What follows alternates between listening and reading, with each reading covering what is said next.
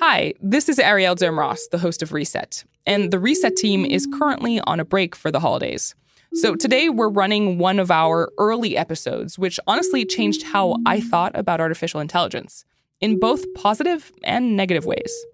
I'm talking about our episode on the AI that's being used to grade student essays in the US. I hope you'll enjoy it. Happy holidays. A few years ago, David Hart came home from work to find his son and his wife agonizing over a problem. My son was on the computer and he was in tears. And my wife was really frustrated. And, the second I walked in, she asked me to step in and help out. And she was on the point of tears, too. His son was in the 4th grade, and he had to write an essay for school. But rather than hand in the paper to his teacher the next day, he was supposed to submit the essay online that night. And it would get graded right away. The website is called Utah Compose. And the way it works is it has automated essay scoring software. The keyword here is automated. No human required. The grading is done by an algorithm. To pass the assignment, the essay had to hit a certain score. He had to get something like 25 points out of 30 points. But nothing his son had written so far had made the grade. And he only got a certain number of tries, and they were running out of tries. The instructions said you're going to be scored on your ability to communicate clearly in the fewest number of words, right? So get the point across, which seems like a good goal for writing. But when David's wife tried to make the writing more concise, it didn't help. Her essay got scored even lower. They were following the suggestions that the software was giving them, and they still weren't getting increases in scores, and so they were just getting more and more frustrated. Clearly, something wasn't working. But as it turns out, David was uniquely suited to help, because he's a software engineer. And I have sort of an ongoing side project using some AI technology to help me render pictures and do art. AI, artificial intelligence, the technology behind self-driving cars and voice recognition. Now, it was also grading David's son's essay, and the whole thing was exasperating his entire family. So David caved and did the thing every parent eventually has to do. He Googled it. I think I read some suggestions that, sometimes these things are really easy to trick, and I started adding words to the essay, just making it longer, and immediately the score went up. Oh, wow. Even though initially the goal was to try and keep it short. Exactly. So I made it really, really long, and suddenly we hit the required score. If David ignored the program's suggestions and made the essay longer, the algorithm was actually pretty easy to trick. But at this point, David was kind of pissed. So he had an idea. I was sort of irritated that it wasn't scoring what it said it scored. And number 2, all the suggestions were sort of bogus. And so I went Googling a little bit more, and I found a long essay. It was a petition to ban automated essay scoring. Okay. And I pasted the entire essay verbatim into this website, and the score hit 30. That's a perfect score. In terms of anything we could submit that was going to be way off topic and also get a perfectly high score, I just thought it was nice and ironic. David's encounter with AI grading happened 6 years ago. Today, his kids still use the automated essay grader. The entire state is still using it. And I asked my wife about this, and my wife's quote was, "This software has never helped our children improve their grades, ever. It hasn't taught them anything. It hasn't helped them become better writers. It hasn't done anything like that." How does it feel to actually work in AI, to be interested in artificial intelligence, and then to find yourself sort of hitting up against it when it comes to your son's education? It's really interesting because it strikes me that there are good ways to use it and bad ways to use it. And ultimately, I think what's important is that we understand a little bit more clearly exactly what it can do and exactly what the limitations are, and not pretend that it's some magic box that can just do anything. Right. It's not really intelligent yet, right? It's artificial, but it's not very intelligent.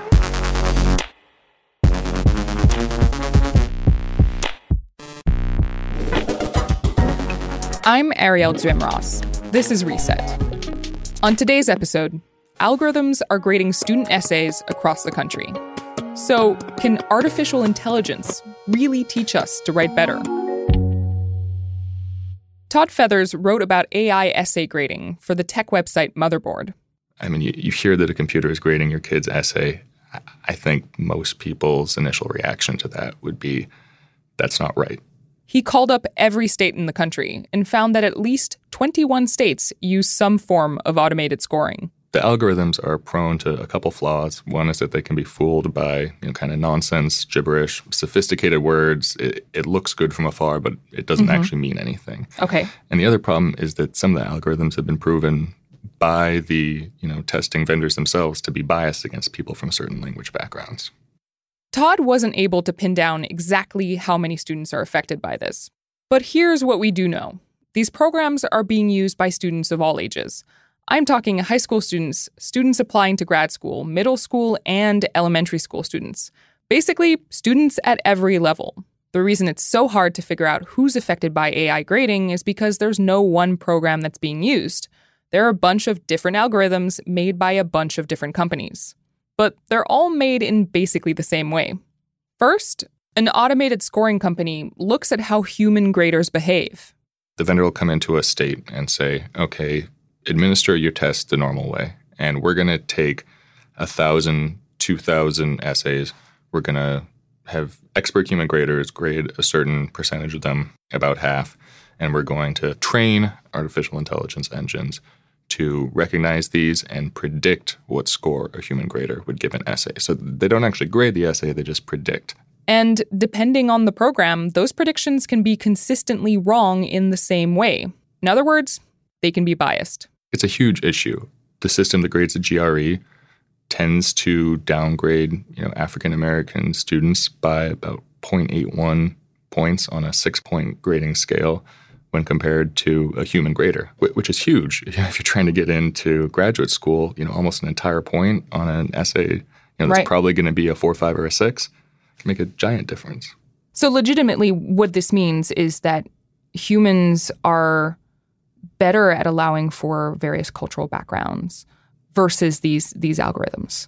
Yeah, humans aren't perfect. there are plenty of examples of bias in education in general and in testing.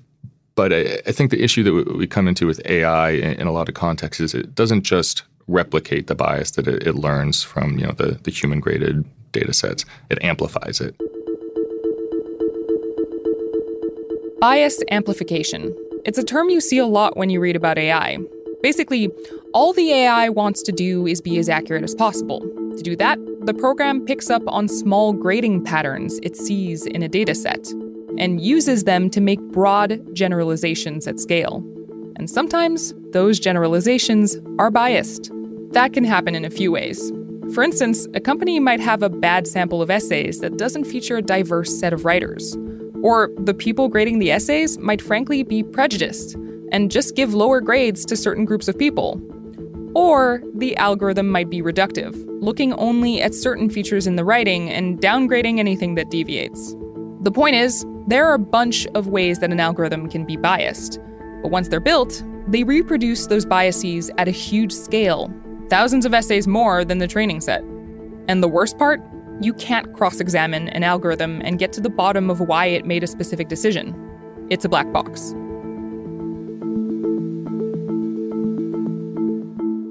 So by now you might be wondering, if there are so many potential problems with AI graders, why would anyone want to use them?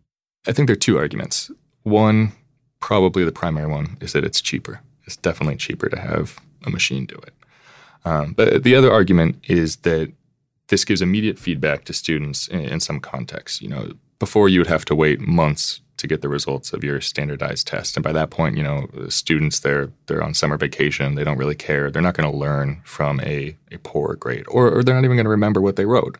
And when students get feedback immediately, that frees up teachers to work on something else, like their lesson plans. So if you're a state that needs to save money and wants to give teachers a break, AI graders look like a pretty decent option. I think it will become more widespread. One of the things I asked everybody that I interviewed is if they thought their state would ever go back to human-graded tests. And they unanimously said no. Once you're into AI scoring, it's so much cheaper. This is the future. Okay, so both David and Todd explained the problems with AI graders. But what do the companies who make them think? I spoke to Aoife Cahill, a managing senior research scientist at Educational Testing Service. Their algorithm grades the GRE and other standardized tests. We have assessments in all areas: language proficiency, graduate school entrancy, that kind of thing. I asked Aoife about the bias problem. It's very possible that programs can be biased if you don't train them correctly. So you want to make sure that that data that you use to feed the system, to train the system, is as unbiased as possible. But it is very possible that you can introduce it. Because, of course, the systems are learning from humans. So if the data set you happen to choose is biased, then the machine is going to learn that bias. So when you're picking a data set, how do you even know if that data set might be biased? And then how do you know if that's actually affecting the machine? Well, it's a very challenging topic, actually. We have a number of checks in place. First of all, we try and make sure that the humans that are scoring the essays in the first place are well trained. They get monitored to make sure that they're sticking to the rubrics. We make sure that responses would be scored by multiple humans to make sure that they're all roughly in agreement. But it's not perfect. It's not a perfect system. It can happen, potentially, that you might end up with a biased data set, even despite all these checks that we would have in place. So we spoke to a parent who was frustrated that one of these language systems wasn't really teaching his child how to write. He thought the program was teaching his kid how to write big words rather than how to write well. How would you respond to that? He's probably not wrong. At least when we develop tools that try and support learners of writing, we try and collaborate with the writing community to try and find out what are the things that people who are researching writing, what are the kinds of things that they teach? What are the kinds of things that they think are important? Having a system teach big words it's a particular skill, but it's maybe not core to being able to write well. The ability to write well is a whole range of skills. Maybe vocabulary is one piece of it, but it's not the whole thing. So you read the Motherboard article. What was your reaction to it? Well, I think what I felt was that people don't always get the full picture of how these systems are used. These systems can be used inappropriately, and if they are, then of course there's going to be problems with them. But I think these systems actually can provide a lot of benefit and support to teachers and students if they're used appropriately. And I think that was my biggest disappointment with the article, was that it didn't give that side of the thing. We reached out to the Utah Board of Education. They told us that the program Utah Compose isn't designed to replace teachers. Quote, like all instructional tools, its value is either enhanced or diminished by how it is being used.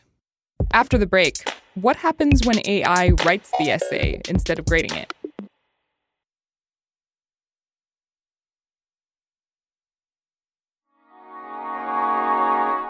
Okay, so far, AI graders might seem like they're leading students to the wrong kind of writing. Yet another way to cut corners when it comes to education. And it might seem like AI itself is the problem. Maybe computers just aren't creative enough to grasp something as personal and human as writing. But Sigal Samuel would say that that's not necessarily true.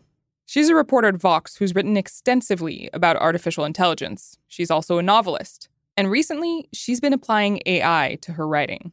I had a bizarre thought enter my head when I first heard about these language models, which was, I wonder if at some point these AIs are going to be able to write my novel ideas better than I could. Sigal was thinking of this one program in particular called GPT-2. It's made by a company called OpenAI. So I decided to sort of test this by actually taking the novel that I published in 2015, which is called The Mystics of Mile End, and plunk sort of paragraphs from that novel into GPT-2. It's at talktotransformer.com.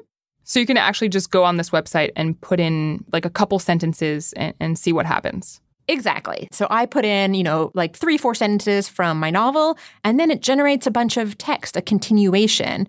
The algorithm is sort of analyzing your words, your syntax, and then it'll spit out how it thinks your text should be continued. Okay, and you did that with your book. Exactly, because I kind of wanted to see, this is how I finished this scene, but how would the AI finish the scene?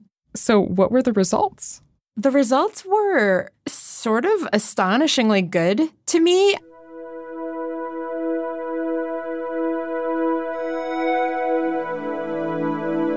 Here, I'll give you an example.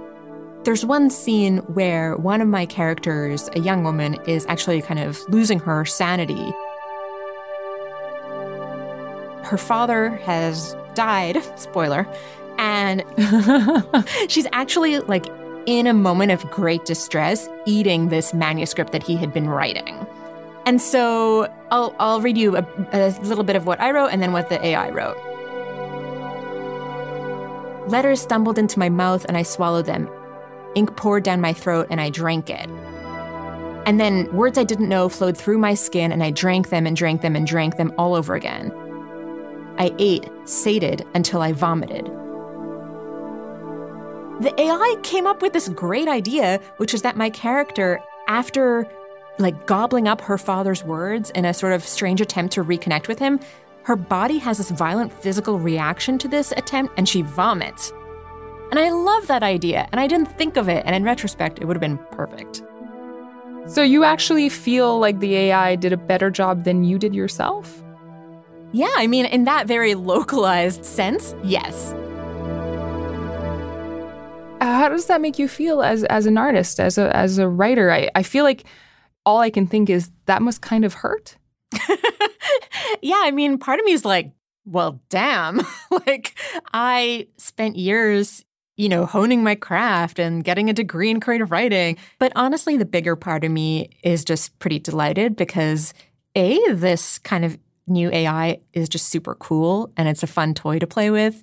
But B, I really sincerely do think that it's going to make my future writing stronger. And I'm excited for how I'm going to get to use GPT to write my next novel. So you're actually going to use this to write your novel. How are you going to use it? Well, one of the next projects I'm working on is a children's book. It's about two little girls who discover a hotel with infinite rooms, and there's a black hole in the middle of it. And so they jump into the black hole, and obviously there's a ton of wormholes in the black hole, so they have to figure out how to navigate them. I, irritatingly, have been facing a giant wall of writer's block with this book in the past few months. So I recently plunked a few sentences from it into GPT-2. And one of the things I've been struggling with is the world building, which is very important in fantasy writing. Like, how do the mechanics of this fantasy world you've concocted work exactly? There has to be an internal logic to it. So I just plunked in a couple sentences. They climbed into the wormhole. The air inside the tunnel felt cool and fresh and blue, like the inside of clouds. And the AI text asks the following questions. Here's the deal. Is the wormhole closed or open? And is the wormhole stable? And does it feel like it takes shape when you look at it? Or like it's a fluid thing, like it has to be squeezed? The AI generated all these questions for me that are super, super useful because they are going to help me world build. As a writer, you don't always have the luxury of being in the middle of an MFA workshop or just friends who you can bat around these ideas with. So it's kind of nice to have this machine sounding board / collaborator.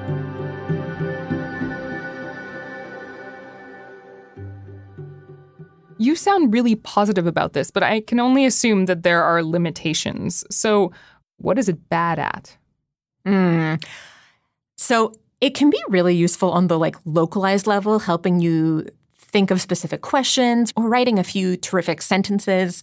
But it's really bad at larger story structure. It can only generate something based on what you've already put down. It can't generate a whole narrative arc, a larger plot structure that you need for a novel and that makes a novel satisfying. Do you think it could get there at some point?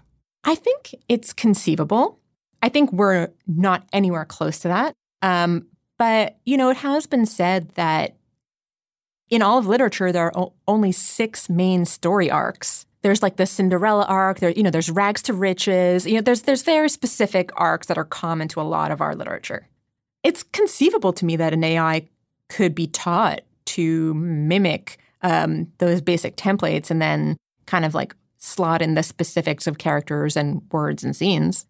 I am skeptical, though, that an AI by itself, without any human involvement, is ever going to write a Pulitzer Prize-winning novel. We spoke in the first half of this episode about using AI to grade essays for high school students and elementary school students. And given your experience with AI, I'm wondering, what do you think of that? I'm pretty skeptical of it. AI language models are really, really cool and can be helpful collaborators in a lot of ways. I think we run into problems when we try to use them as substitutes for humans. There's a big difference between creating and evaluating, right? I think when we're creating art, let's use all these different tools and let our imaginations run free. And, when we're evaluating and attaching a grade and potentially penalizing someone, it's going to have effects on their lives. I don't think we want to be super restrictive. And for that matter, that could apply to a human evaluator just as much as an AI evaluator. Yeah, I guess the difference is that you can actually interrogate a human evaluator and sort of go back and go, okay, how did you make this decision? Whereas I think with the AI, that's a lot harder to do. Exactly. AIs often have this opacity, this black box quality. We don't necessarily know exactly how they're arriving at their judgments. Okay. So with everything that we've talked about today, how do you feel about AI in general? This long sigh. Like all technologies, there are always risks to things. And I think it's just because humans, the creators of these things, are people who, we do cool stuff like make awesome art, and we do horrible stuff like disseminate fake news and start wars and things. So I think it's really all just in how we use it.